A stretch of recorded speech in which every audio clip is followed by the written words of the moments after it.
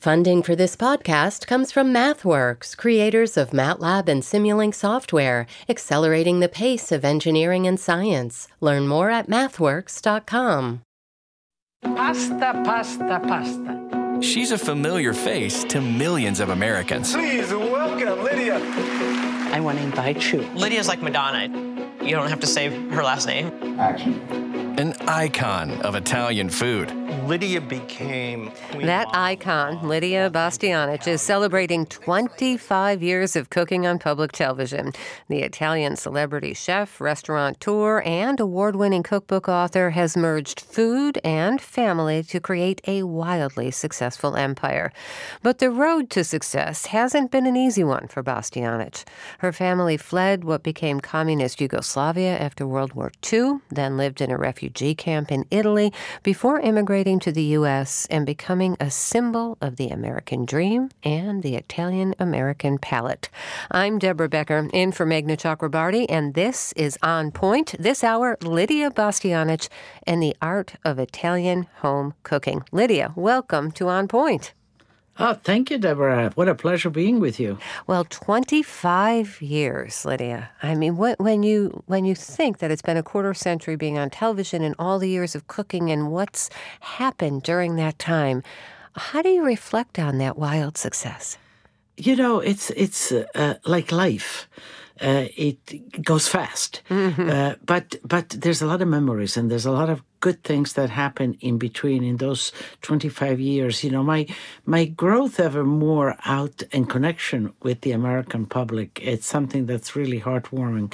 Being an immigrant and coming to not speaking the language, coming to a new country, not having family here. You know, I remember as a 12-year-old wondering how we're going to do. Are we going to do okay? Are we going to be accepted? And surely enough, you know, we were not only accepted, given this great opportunity. And, you know, I went right in, head on, I went right in. And what it is this wonderful connection, an extension of almost a family that I have out there in whose homes my essence, my flavors, my smells kind of permeate the homes of these homes that I might never see. And yet I am in their homes. And that's a great satisfaction, Deborah. Right. But you alluded to the fact that this was not a smooth paved road for you, right? So let's tell a little bit of your story in case folks don't know. You were born in 1947. Tell us a little bit about where you were born and why you left. Okay, so if you look at Italy, the boot, in the right-hand side, across almost from Venice, there's a little peninsula that's called Istria. Istria is now Croatia, but it was Italy. Istria and a part of Dalmatia was Italy.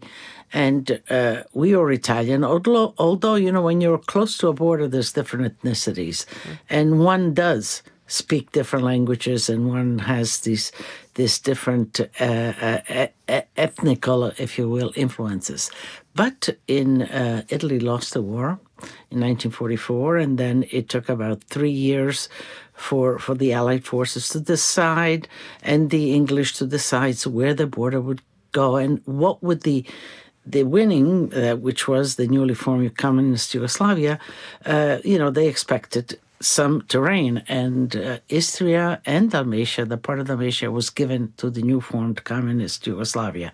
I was born in 1947, so the Paris Peace Treaty was in February of 1947. I was born in February of 1927.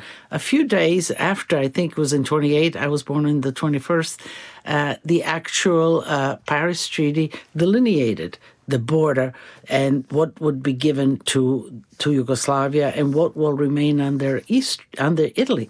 And so we were given to Yugoslavia. We kind of were given away, if you will. We were there, but the border went up, and things changed rapidly. Now, I was young; I was just born, but I grew up somewhat because we lived in Istria until I was 10, and then my parents decided to, you know, we needed to go back to Italy and ultimately had to escape.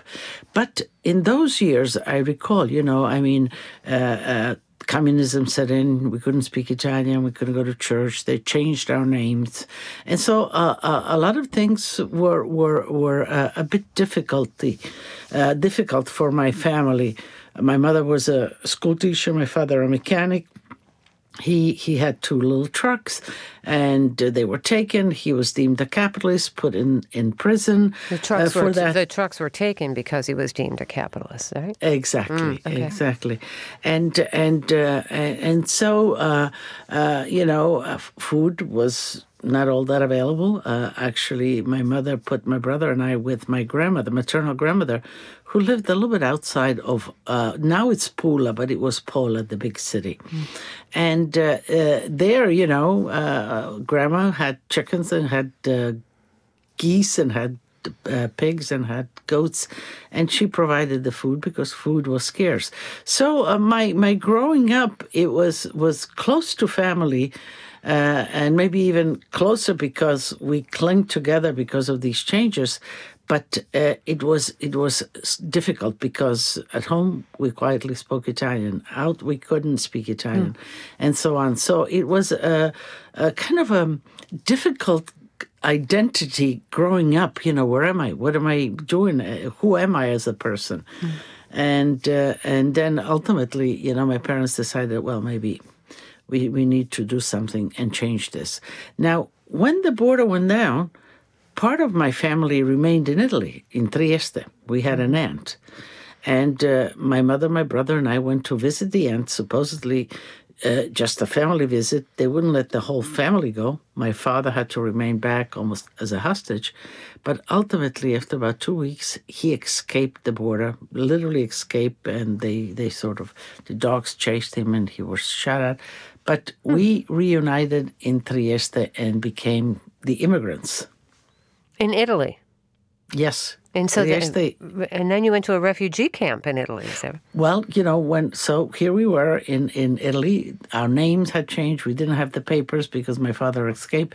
So, of course, because if you were caught without papers or whatever, you were repatriated. Mm-hmm. So my parents went and asked for political asylum, explaining our situation.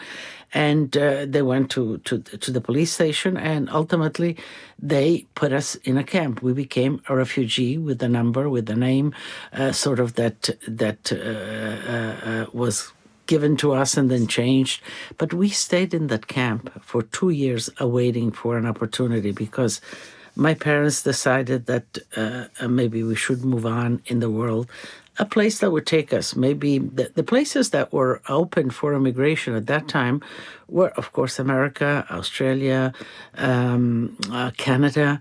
But we were lucky enough to be accepted in America. And that was... Yeah, when was that? When did you come to the U.S.? That was in 1958. So you were 11. Mm-hmm. Right? Yeah. And what was it like then to come to America after all that? Well, it was exciting because, camp is a camp, and the camp that it's a museum. It's called San Saba. So if anybody visits Trieste, they certainly can go. And it was a former Nazi concentration camp, is that right? It was. Mm. So it was very dim and very, you can sense, and especially as a young child like that, not understanding, being closed, you couldn't go out unless you were given a permission, and you were literally closed in there. And, excuse me, and here in 1958, Dwight Eisenhower was the president, and he opened immigration for refugees fleeing communism. And I guess we were a young family, and we were granted the visa. Mm-hmm. And it was very exciting. But you have, Deborah, we didn't speak the language. We had nobody in the United States. So it's kind of the unknown. But when you are 11, 12, it was exciting getting out of the camp. We are going, by then, you saw pictures of New York, of America, hopefully that one day you will go there. So for my brother and I, my brother is 3 years older than I am, it was very exciting. My parents, I think, in retrospect, had a lot of difficulties in, the uncertainty of the trip. Right, right. And you actually sort of maybe got your start in really working in food, right? You started working part-time in a bakery in Queens when you were 14, and it was Walken's Bakery, owned by Christopher Walken's parents? I did, and we're still friends with Christopher. Yeah. And in the special, he came, we had dinner. But yes, you see, sort of when way back in Istria, even being with Grandma, helping her milk the goat, make the cheese. We harvested the olives, made the olive oil, the garden. I was always kind of a little runner in the kitchen and with food, and really kind of seeing food from how it grows and how you produce it, and then in camp, actually, when I was in camp, I was put in a school, in a nun school, and they put me in the kitchen, even though I was young. In the morning, in the beginning, before school, I would clean the potatoes, clean the apples, and then I came to the United States, and I was 14 when I went to. We live across the street from Walken's Bakery in Astoria, and I said, I always kind of was a big girl. I said, I'm going to try to get a part-time job because, to bring something, a bit of income for the family, but also, to sort of, as a young girl growing up, I needed the stockings, I need things like that. And I said, I need to work a little bit here.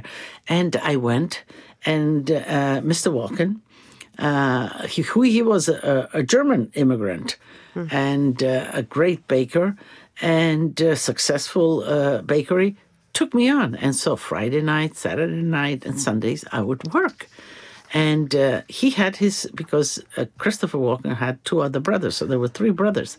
He had the three boys also working on weekends. And that's how we became friends, and we met.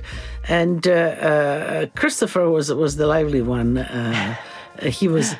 Do you know he was in charge of? We still laugh today when I see him. He made a mess all the time, stuffing the donuts with jelly. That was his job. Okay, we are talking with Lidia Bastianich about her early days in the food industry. We'll be back after a break. I'm Deborah Becker. This is On Point.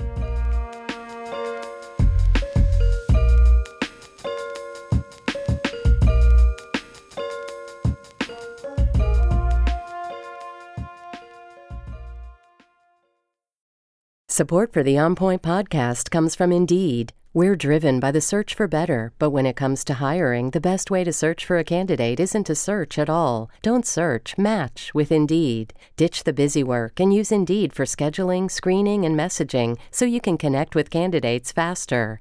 And listeners will get a $75 sponsored job credit to get your jobs more visibility at Indeed.com/onpoint. That's Indeed.com/onpoint. Terms and conditions apply. Need to hire? You need Indeed. Support for On Point comes from BetterHelp. If you had an extra hour in the day, how would you use it? BetterHelp Online Therapy can help you figure out what's most important to you so you can prioritize it. Learn to make time for what makes you happy. Just fill out a brief questionnaire to get matched with a licensed therapist and switch therapists anytime for no additional charge. Visit BetterHelp.com/onpoint today to get 10% off your first month. This is On Point. I'm Deborah Becker. We're talking today with Italian chef Lidia Bastianich, who's celebrating a quarter century of cooking on public television. And Lidia, we were talking about the story of how you became such a celebrated chef. And we got to the point where you were a teenager and you were working at a bakery in New York. But let's jump to then you get married. Let's jump to opening your first restaurant in New York, an Italian restaurant in 1971.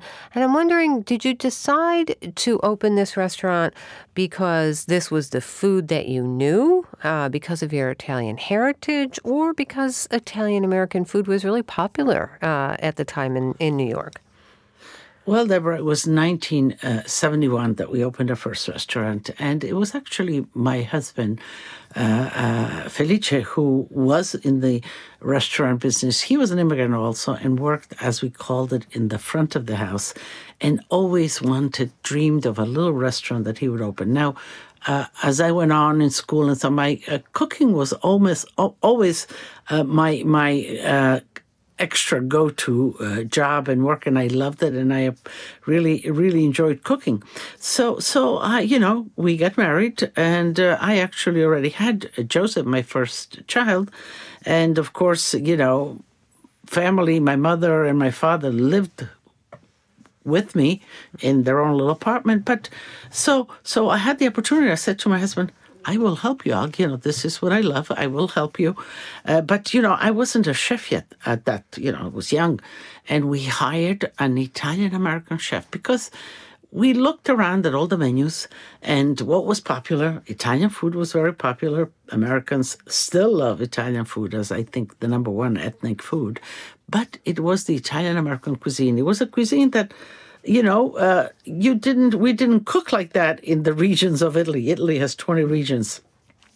But this Italian-American chef had all the bases of Italian cuisine, but, was Italian-American cuisine. And I decided, well, I have to learn this. So I got in the kitchen with him and became his sous chef. And for 10 years, I kind of worked with him in the kitchen, prepare, cook, and some outside, some welcoming the people, in and out. But for 10 years, so I really honed my skill. I went also back to school because I was interested in all aspects of food and the science of it and so on. And then we would also go back. We went back to, after 10 years, we went back to Italy. And I would travel around Italy and work with chefs in Italy because I said, I got to get this. I got to be good at this.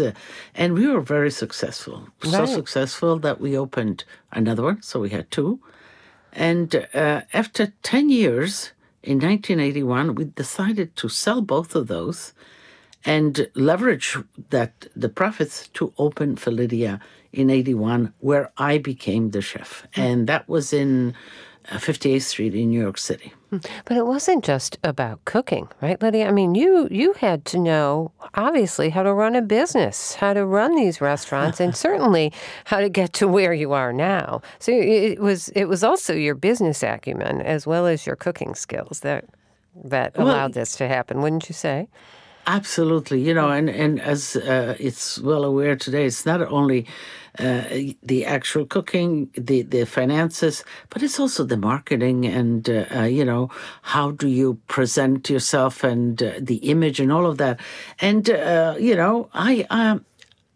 all of these things, I was curious. So what I didn't know, I asked. I got consultants on board or people that were successful. I wasn't ashamed to ask or to go. I took different classes also in marketing. It was strange because I realized what one needs to grow a business. And yes, I had the artisanry, shall we say, of the Italian cuisine. But then, I was going to school here as a young immigrant. What did America offered the business sense, the marketing sense, and all that. So I had kind of the best of two cultures, which I pulled together, and I guess that's part of my success. And of course, you also had, got a start in television, which talk about marketing, right? I mean, that's one great way to market your brand. Yeah. And it was really from another celebrity chef, from Julia Child. So tell us, how did you meet her and how did you get on her show? Deborah, it's, Lidia opened in 81, and here I was, this young woman. I became a chef because by then, I had enough on them. But I always had assistants. It was never that I was alone, out there. And I was open. I would come out of the kitchen. I would talk to my customers. I would accept this interviews. People, you know how journalists are, don't you, Deborah? A little bit. Curious. They're curious and whatever. And so I always, I was willing, I was happy to share my story. I wanted America to know, the opportunity that we were given, what we were immigrants that brought our culture here and how accepted it was and how, it was getting successful. And at that point, I guess Julia Child heard about it. And she came for dinner, and guess with whom? She with James Beard, the two of them. Wow. two big towering Right. figures because they're both big. And, she wanted to know what risotto was and how it was cooked. And she had it once, then she came back again. And that's how our relationship started. She says, Lydia, you're going to teach me how to do a risotto. And she was very inquisitive. She wanted to know. And so we became friends. She came over the house. We cooked the risotto. Ultimately, she asked me to be on her show. She was doing the MasterChef series there with different chefs. And we did 2 episodes, which were quite successful, well received. And the producer says, Lydia, you're pretty good. How about a show? And she encouraged me, and she actually stood by me, kind of telling me how and what is best and whatever. You know what? Get this. You know what, Tell Lydia? me. We have a little clip of the show with Julia Child, your first television appearance back in 1993. Can I play a little bit of that? Absolutely. Okay, here we go. Let's listen. Lydia's kitchen was filled with the aromas of all this great food. A real Italian family meal right here in the US of A. Everyone gathered around the dinner table having a good time. 3 generations and a couple of friends. This is the way to live and to eat. That's the son of the house, Joseph, and the grandmother, Erminia. And here's Felice, Lydia's husband. That, of course, is the late Julia Child talking about Lidia Bastianich and in her first television appearance, right, in 1993. And then you go on to have your own show. I mean, what did it feel like to have, Julia Child in your house in that first appearance? I think sometimes you're naive about different things, and maybe that's the best because, you accept things naturally, and there was a real affection for her, real admiration for what she did, and I was so proud of what I was doing. So it felt good. It wasn't that I was kind of afraid. What I was afraid is of the big studios, the TV studios, and I asked them to produce it in my home, which we did, and still to this day the show is produced in my kitchen. Yeah. Now the kitchen that Julia Child came to, mind you. Right. And you prefer it that way, I guess. Go ahead. You know what, Deborah? The viewers got used to it. They came into my house, and sort of organically things happened because my daughter lived not too far. My mother was upstairs. The kids came, and so as everybody passed by, a home is a home for the Italians. You're not excluded no matter what you do in that home. And the show was going on. The kids, we got the kids involved. We got grandma involved, and everybody kind of fell into place. So it was not only about Italian food and the cooking, the recipe, but it was also about the Italian family, and I think people really related to that. And do you think, I can't imagine the amount of change you've seen, right, in cooking and food and in your 25 years of cooking on public television. And a lot of folks say the palate of Americans has become more sophisticated now, right? Everybody is a so-called foodie now, right? And folks know a lot more. Has that influenced your work at all, do you think, Lydia? Oh, absolutely. It's in connection with the heartbeat of your audience, but not only just of the audience that are watched, but also the food. I began to revert to the place with grandma, and how authentic food was, and how natural food was. And in my in those early years of my business, you realize that not much real cooking was being done in the homes with real food. Big industry was feeding America. And so, I actually saw that how Americans, via television, via journalism, via environmental, worrying about the environment, things have changed. And I think, I always say to all my restaurateur businessmen, how Americans have really changed. They are extremely knowledgeable. They are curious. They research. Everything is sort of, finding things is very accessible. So for me, it's a wonderful time kind of going to a place where I kind of started almost. And to be part of that, Deborah, to be part of being that conduit, that instructor, because the emails that I get, Lidia, you gave me comfort. You gave me security. You told me that I could do it. I didn't think I could cook. All of these kind of feedbacks that I see that I am instrumental in making the viewers and out there cook. And the cooking is not that complex, especially Italian cooking. You have good products. You have them in season, and you don't elaborate them too much. And, you can get a good meal on the table. Yeah, stick with that, right? I should say, I just have to tell you, my family, my husband's family, both Italian roots, right? But my family's from the north, right? My husband's family's from the south. Different regions of Italy, right? Different foods, different cooking.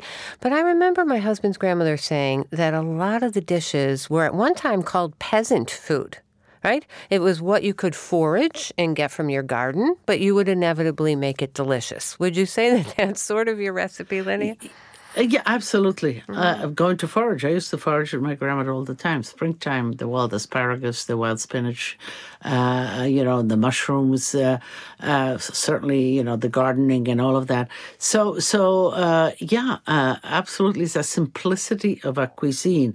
And it's also a cuisine that respects the not wasting, utilizing. And here is nature that gives you these beautiful gifts, using them to nurture ourselves. So all of this is kind of, now it's maybe called environmental planning or whatever. But, to me, I think as a chef, nature can really, if you connect with nature and respect nature, nature really gives back. And the Italian cuisine is simple, straightforward. Yes, the courtyard animals, we call it. We don't use big pieces of meat in the Italian cuisine, as you would say, rather chicken or a rabbit or something like that, small, that kind of is environmentally makes much more sense. Have you had to modify, though, recipes? Have you had to make them different for an American palate, would you say? Well, in the beginning, when we made the first restaurant, but also for Lidia, I really went back to the regions. So I said, okay, the Italian-American cuisine is what we did for the 10. It proved a success. People loved it, and it is a delicious cuisine. But in Italy, in the region, the Italian cuisine is different. So that's what I brought to Lidia. A lot of the regionality, whether it's a risotto, whether it's the ossobuco, whether it's, all of those kind of recipes that are made in the houses of polenta in the Italian homes. But here we're not known because the cuisine was Italian-American. But then, Deborah, we opened Becco Restaurant on West 46th Street. And there, I realized that, the two cuisine, yes, the Italian regional cuisine and Italian-American. And there we have almost a combination. The importance and how much the Italian-American cuisine is loved.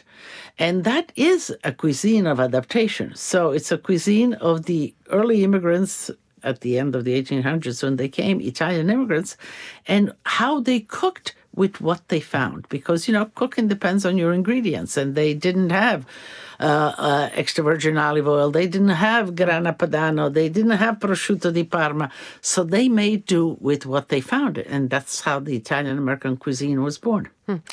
I wonder also, though, Lidia, how much psychology, right, motivates you when you look back at your background, when food was sometimes scarce, when you want to hold on to an Italian heritage that may have felt threatened. And when you cooked as a way to sort of express feeling and community, how much of those things do you think also influenced you? Oh, very much. So let's go back again when I was with Grandma and we went to Trieste. And we remained there as immigrants. I didn't know at the time that I wasn't going to go back because, parents don't tell you these things. And I missed tremendously that place, that country, that my animals, grandma. I didn't say goodbye to grandma. And on in life, as I was cooking, I asked myself, Lydia, what is this passion for this food, especially the food of this region? So why? And, I soon realized that was my recall to a memory, to a place. That food, the smells, the aromas bring back. We have a library in our I would say, storage of memories, and food and aromas bring it back. But not only that, food and aromas, food is nurturing, loving somebody, caring for somebody. When you give somebody food, you want them well. You want well for them. You want them to nourish, to grow, so food is a great connector with people in many different ways, And as I came to America, and I realized that the Italian-American food had a message, that the regional Italian food was beginning to have a message because people were traveling a lot. And they knew the difference. All right, we're talking with Lidia Bastianich about overseeing what is now her food empire. When we come back, we'll have some recipe recommendations. I'm Deborah Becker. This is On Point.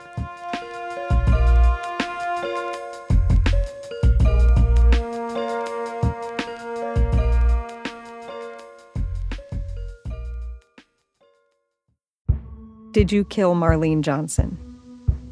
I think you're one of the first people to have actually asked. From WBUR and ZSP Media, this is Beyond All Repair, a new podcast about an unsolved murder that will leave you questioning everything. Somebody should be in jail for murdering my sister. A woman who's never been believed. As long as they think I have done this, then they're not looking for who actually did this. And that's what makes it a cold case. No, it's a botched case. And a search for the truth, once and for all. Wow, it just gets more interesting. Beyond All Repair. Listen and follow wherever you get your podcasts. Be careful. You're digging in a place that's been very peaceful for a while. Do it anyway. Dig.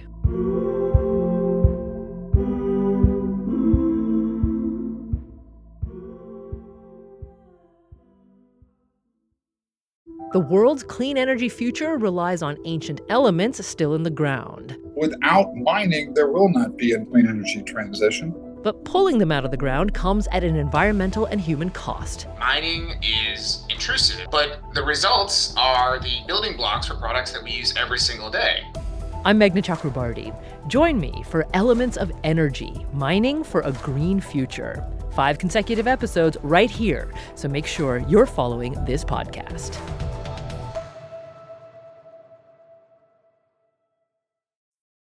This is On Point. I'm Deborah Becker. A reminder here, the On Point Money Ladies, Rana Faruhar and Michelle Singletary, are coming back on the show in the new year to answer your questions about the economy and your finances. Now, economists tell us things are heading in the right direction, unemployment down, inflation is easing. But many Americans say they're not so sure about their own economic futures. So send us your questions or stories for the Money Ladies about the economy you're living in relative to what's happening in the news. You can leave us a voicemail at 617-353-0683 or record a message in the On Point Vox Pop app. If it's not on your phone already, just search for On Point Vox Pop wherever you get your apps. And when you're in the app, you'll also see that we have an interactive exercise for a show we're working on about the power of meaningful relationships. We look forward to hearing how that goes for you as well. We're speaking right now with celebrated chef Lidia Bastianich, the story of how her family immigrated to the U.S. when she was a child. And in this part of the show, we want to focus on recipes. And it is the holiday season. So the traditional Italian Christmas Eve feast, the Feast of the Seven Fishes. In some households, it's a tradition on Christmas Eve, and I'm going to be a little selfish here, Lydia. My household is among them, so I have to really start working on this if I'm going to pull this off in a few days. But let's see. I've heard a lot of different ideas about why 7 fishes, and all of them seem to have some sort of religious significance to them. But do you know why it's 7 fishes, Lydia? No, it's either 7 or 13. And Deborah, that is a tradition of southern Italy. Now, you said your family's from the north, so, you know, with time they might have gotten this tradition here in the States. But in Italy, on the northern part, it doesn't have to be 13 or 7.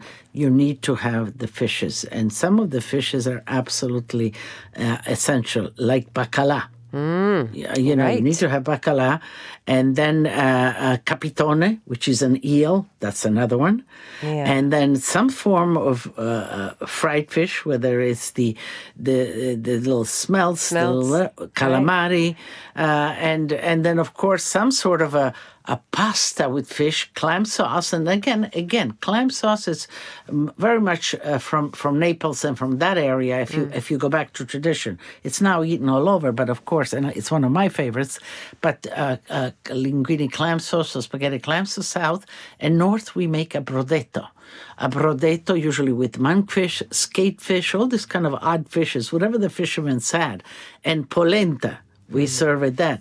So what do? You make that in a sauce over polenta, tomato sauce over polenta, or how do you do that? Yeah, you make it in, you know, like you take, let's say, monkfish. Monkfish is a great fish to cook because it doesn't have the small bones. It has one central bone, and it's kind of gelatinous. It's one central. You take it right off, or you can cut it like medallions with the bone in the middle, like a little ossobuco, if you will. And you cook that with a little bit of onion, a little bit of shallots. You brown it with a little bit of flour, tomato paste, bay leaves, a little bit of vinegar and water, and it's not all that complicated, but it makes a nice, you know, good olive oil. It makes a nice, rich kind of red sauce, and not very loose. And then you make your polenta separately, and you spoon your polenta, and you make like a little volcanic tip there where you set your brodetto with the fish on top of it. And brodetto is always, we make it also of cuttlefish. Brodetto can be made almost of any fish, but that's a given for Christmas Eve. So we need to talk about the bacala, actually, because I have most of these traditions from my husband's family, I will say, which is the South, right? So he was the South. So I found it very difficult to make the bacala and get it the right consistency to make the salad that they used to make, where the bacala was the star, right? But I found a recipe, Lydia, almost a decade ago. Do you know what recipe I found where you could whip the bacala and make it? Well, I don't know. I do it all the time. That's yours. I found yours. I've been making yours for 10 years. It's wonderful. So why don't you... Is it working well for you? Oh, my because, gosh, you know, it's wonderful. Not an easy... It's not an easy, because the bacala, what you do there is not that you have a sauce. Now you know because you're an expert, 10 years. I don't know. But that's a must for us on Christmas Eve, bacala mantecato. And you can make it out of the salt cod, and there you have to soak it, you know, get the salt out of it. You know, that's important. You're soaking it just to get the salt out. And then you cook it, and then you whip it. You can put it in a processor with some oil, a little bit of garlic, salt and pepper, and you have it. Salt, you have to be careful because it might be salted. We make it with stoccaficio. Stoccaficio is that bacala that is dry as a board, as a piece of wood. It's air-dried. It's not salted, but it's air-dried. And what you have to do then is, I don't know which one you use, but what you have to do with the dry, I have mine soaking now in the garage. You have to kind of soak it in water for 2-3 days, change the water out, and then you cook it. And then you take it off the bones completely. You use skin and all of this flake, because it becomes flaky sort of. And that you put in the food processor. Now, mind you, that used to be all beaten with a pestle, wooden pestle. My grandfather, the men used to do that. But now that you have the food processor, you put this cooked stoccaficio and a little bit of garlic, a little salt and pepper, and then you drizzle in oil slowly. And as the flakes of this bacala, which once was dry or whatever, sort of open up, disintegrate. It's like filaments of wool or whatever. They open up, they absorb the oil, and they become fluffy and like, a brandada, if you will, a spread. And we just love it. It must be on our Christmas Eve table. And then, of course, there's always some left over for Christmas Day table. And then it goes into the next week because it lasts pretty good. We just love this stuff. Yeah. It's delicious. So that's good. That's a good tip because the hardest thing, I think, is choosing the best bacala to buy and soaking it correctly, right? So... Exactly. You have the two different ones, and they're different. But if you're going to make it in moisture, in soup, in sauces like tomato sauce, from your husband's side, I'm sure they do it with olives and capers and whatever, and that's the sauce, then that you need the salted. But also up north, near Vicenza, they do bacala, the salted bacala, which you soak and get, and then you cook. And then they layer it with onions, sliced potatoes, and some cream and butter, and shred the shreds of bacala and bake it in the oven. And it's rather simple and it's delicious. Okay, let's talk about eel. Who eats eel? I took that off my menu. No one was eating it, Lidia. Yeah, eel is difficult. You have to you have to be raised on it, I'm saying. Because eel has, first of all, it has that very sort of skin that's very gelatinous.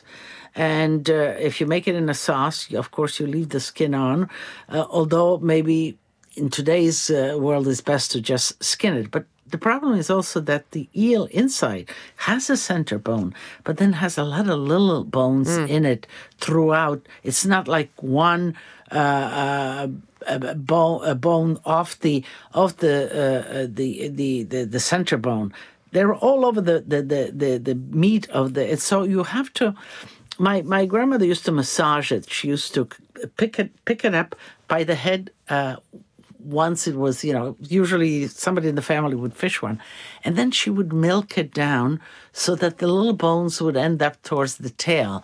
But it's only somewhat effective. There's still little bones, and I think it makes an extraordinary sauce, a brodetto. The eel, the gelatinous part of the skin of the eel makes a delicious brodetto, but it is a little difficult to eat because of the little bones in there. So and the slime. Let's just say it's a little slimy. But skin it. That will diminish the slime. I'll take your word for it. The New York Times cooking section this week says if you want to do the Feast of the Seven Fishes, you don't have to do 7. You can do 7. You have to do 7 dishes. You can just put 7 types of fish over pasta, and you've got it. Is that cheating, Lidia? That's cheating. If you're going to do it, I remember we used to have all kinds of different fish, and again, I repeat, it wasn't 7 or 8, or it might have been 10, but it was all different kind of fishes. That was the richness of Christmas Eve having, and some fried, and some in brodetto, and some with polenta, and so on down the line. So yeah, you could make frutta di mare salad, a salad, and you can put all 7 fishes in there. You can put mussels, clams, scallops, shrimps, calamari, octopus. You got your 7 fishes in there, and you have one dish and you have it made. But that's cheating a little bit in my kitchen. Right. But what if someone doesn't necessarily want fish? Like, what are some other traditional dishes that you might recommend for the holidays? Oh, vegetables, absolutely. Pasta with garlic and oil and vegetables, green vegetables, because you're dealing in the wintertime, so you have the whole cruciferous family going, whether it is the Savoy cabbage, the regular cabbage, the kales, broccoli di rape. These are all winter vegetables. And soups are, bases, an oil-based soup with vegetables, oil-based, garlic. You can throw in an anchovy just for extra, and vegetables, and you make a pasta, a dry pasta or a fresh pasta. Right. We would, certainly or polenta risotto is another element that you can make with squash and all of that, mushrooms. Also what now you have everything fresh, but what my grandmother had a lot. She had like dried porcinis and all the dry herbs and whatever, and she would use that to really flavor the pastas and the vegetables. So do you celebrate with the Feast of the Seven Fishes? Yeah. You sure. do. You do. And actually, Christmas Eve is almost more meaningful than the Christmas Day. Yeah, it's the celebration, the culmination, it's all together and all. But Christmas Eve is more solemn, more spiritual, if you will, for me and I think for my family. And is it always fried? Always has to be a type of fried fish. Is that right? Yeah, fried fish, yes. It's hard to make that when you have guests coming because it can't sit. You can't make it ahead of time. No, exactly. But you have to prepare yourself, like have it. The one thing that you could fry, and it's okay, it's the fish like sardines, like whitings, things that are like a whole fish with the skin, and you leave the bone in there. So you could fry it nice and crisp, and then you can reintroduce it into the oven to some extent. I have to relate to you a comment that we're getting on Facebook from Maria, who says she's from Argentina, and she can relate to a lot of these dishes: polenta, bacala, homemade pasta. She says the best food on earth. So there are strings of Italian that run through other types of cuisine, I guess you could say. But there's a lot of Italians, immigrants that went to Argentina because when we were immigrants, one of the options was also Argentina. Yeah. So I wonder, when you look back, right, and you look at your astronomical success, right, what do you credit with, right? What do you give credit to for this success? And what advice do you give young people who might be thinking about a similar career path? Let's begin with the credit in the success of coming to a new country. I think even that was something that drove me because going through the camp, and I saw my parents, and my parents suffered maybe more than we did as children, as youngsters, because we were anticipating this new discovery. They were thinking, we don't speak the language. What's going to happen to the kids, whatever. So I think that, as well as my brother and I, we landed with an eager way to be Americans, to become Americans, and to make it happen, to show my parents that their decision, which was a hard decision on their part, going in the world with two young kids, was the right one. They gave us this opportunity. So starting from school and then working, I always, and then the fact of sending back to grandma, also because for them it continued. We used to send packages of food, of rice and whatever. All of this sort of, we shared our American kind of, if you will, welcome with the relatives that we left back home behind in communist Yugoslavia. We used to ship coffee and all of that. That I think really drove me. But then I loved what I did. I loved cooking. It gave me a feedback. People loved that you did. People sit down and ate and ingested this food that you cooked and smiled and said thank you and loved it. I mean, what more do you want out of that? And that also the opportunity of economical, growing our position, being able to buy a house, then a better house, and so on down the line, being and again, as I said, Deborah, I came here at a good age because I had a good base on the richness of the Italian culture. And then I had the education of the American schooling system. And that is, the business, the marketing, all of that. So I put those two things together. And, that's my success. But I think, and what I would tell all of those young people out there, whether certainly if they're immigrant, this is the opportunity. Be sincere about it. Roll up your sleeves. Work hard, do what you know how to do, what you're passionate about, do it with your heart, but also respect and be grateful and give back at some point in your soul. So, if you're an immigrant, this is the opportunity. You've got to work hard. You've got to be true to yourself. You've got to respect this country, because this country sometimes it's maligned, and it really hurts me to see that. Right. It is the best in the world. There's nothing better than here. I certainly proved it. To the young people that are American people, especially to the women, I get a lot of questions about that. Right. I always say, invest in yourself. Right. Invest in yourself. Get the best that you can be, and then go out there and get it done. All right, Lidia Bastianich. Lidia, give us your traditional sign-off. Tutti a tavola a mangiare. All right. Lovely. Lidia Bastianich, chef and host of the cooking show Lidia's Kitchen. She's also subject of the new PBS documentary, 25 Years with Lidia. Thanks so much for being with us. Thank you, Deborah. I've got to get cooking. I'm Deborah Becker. This is On Point.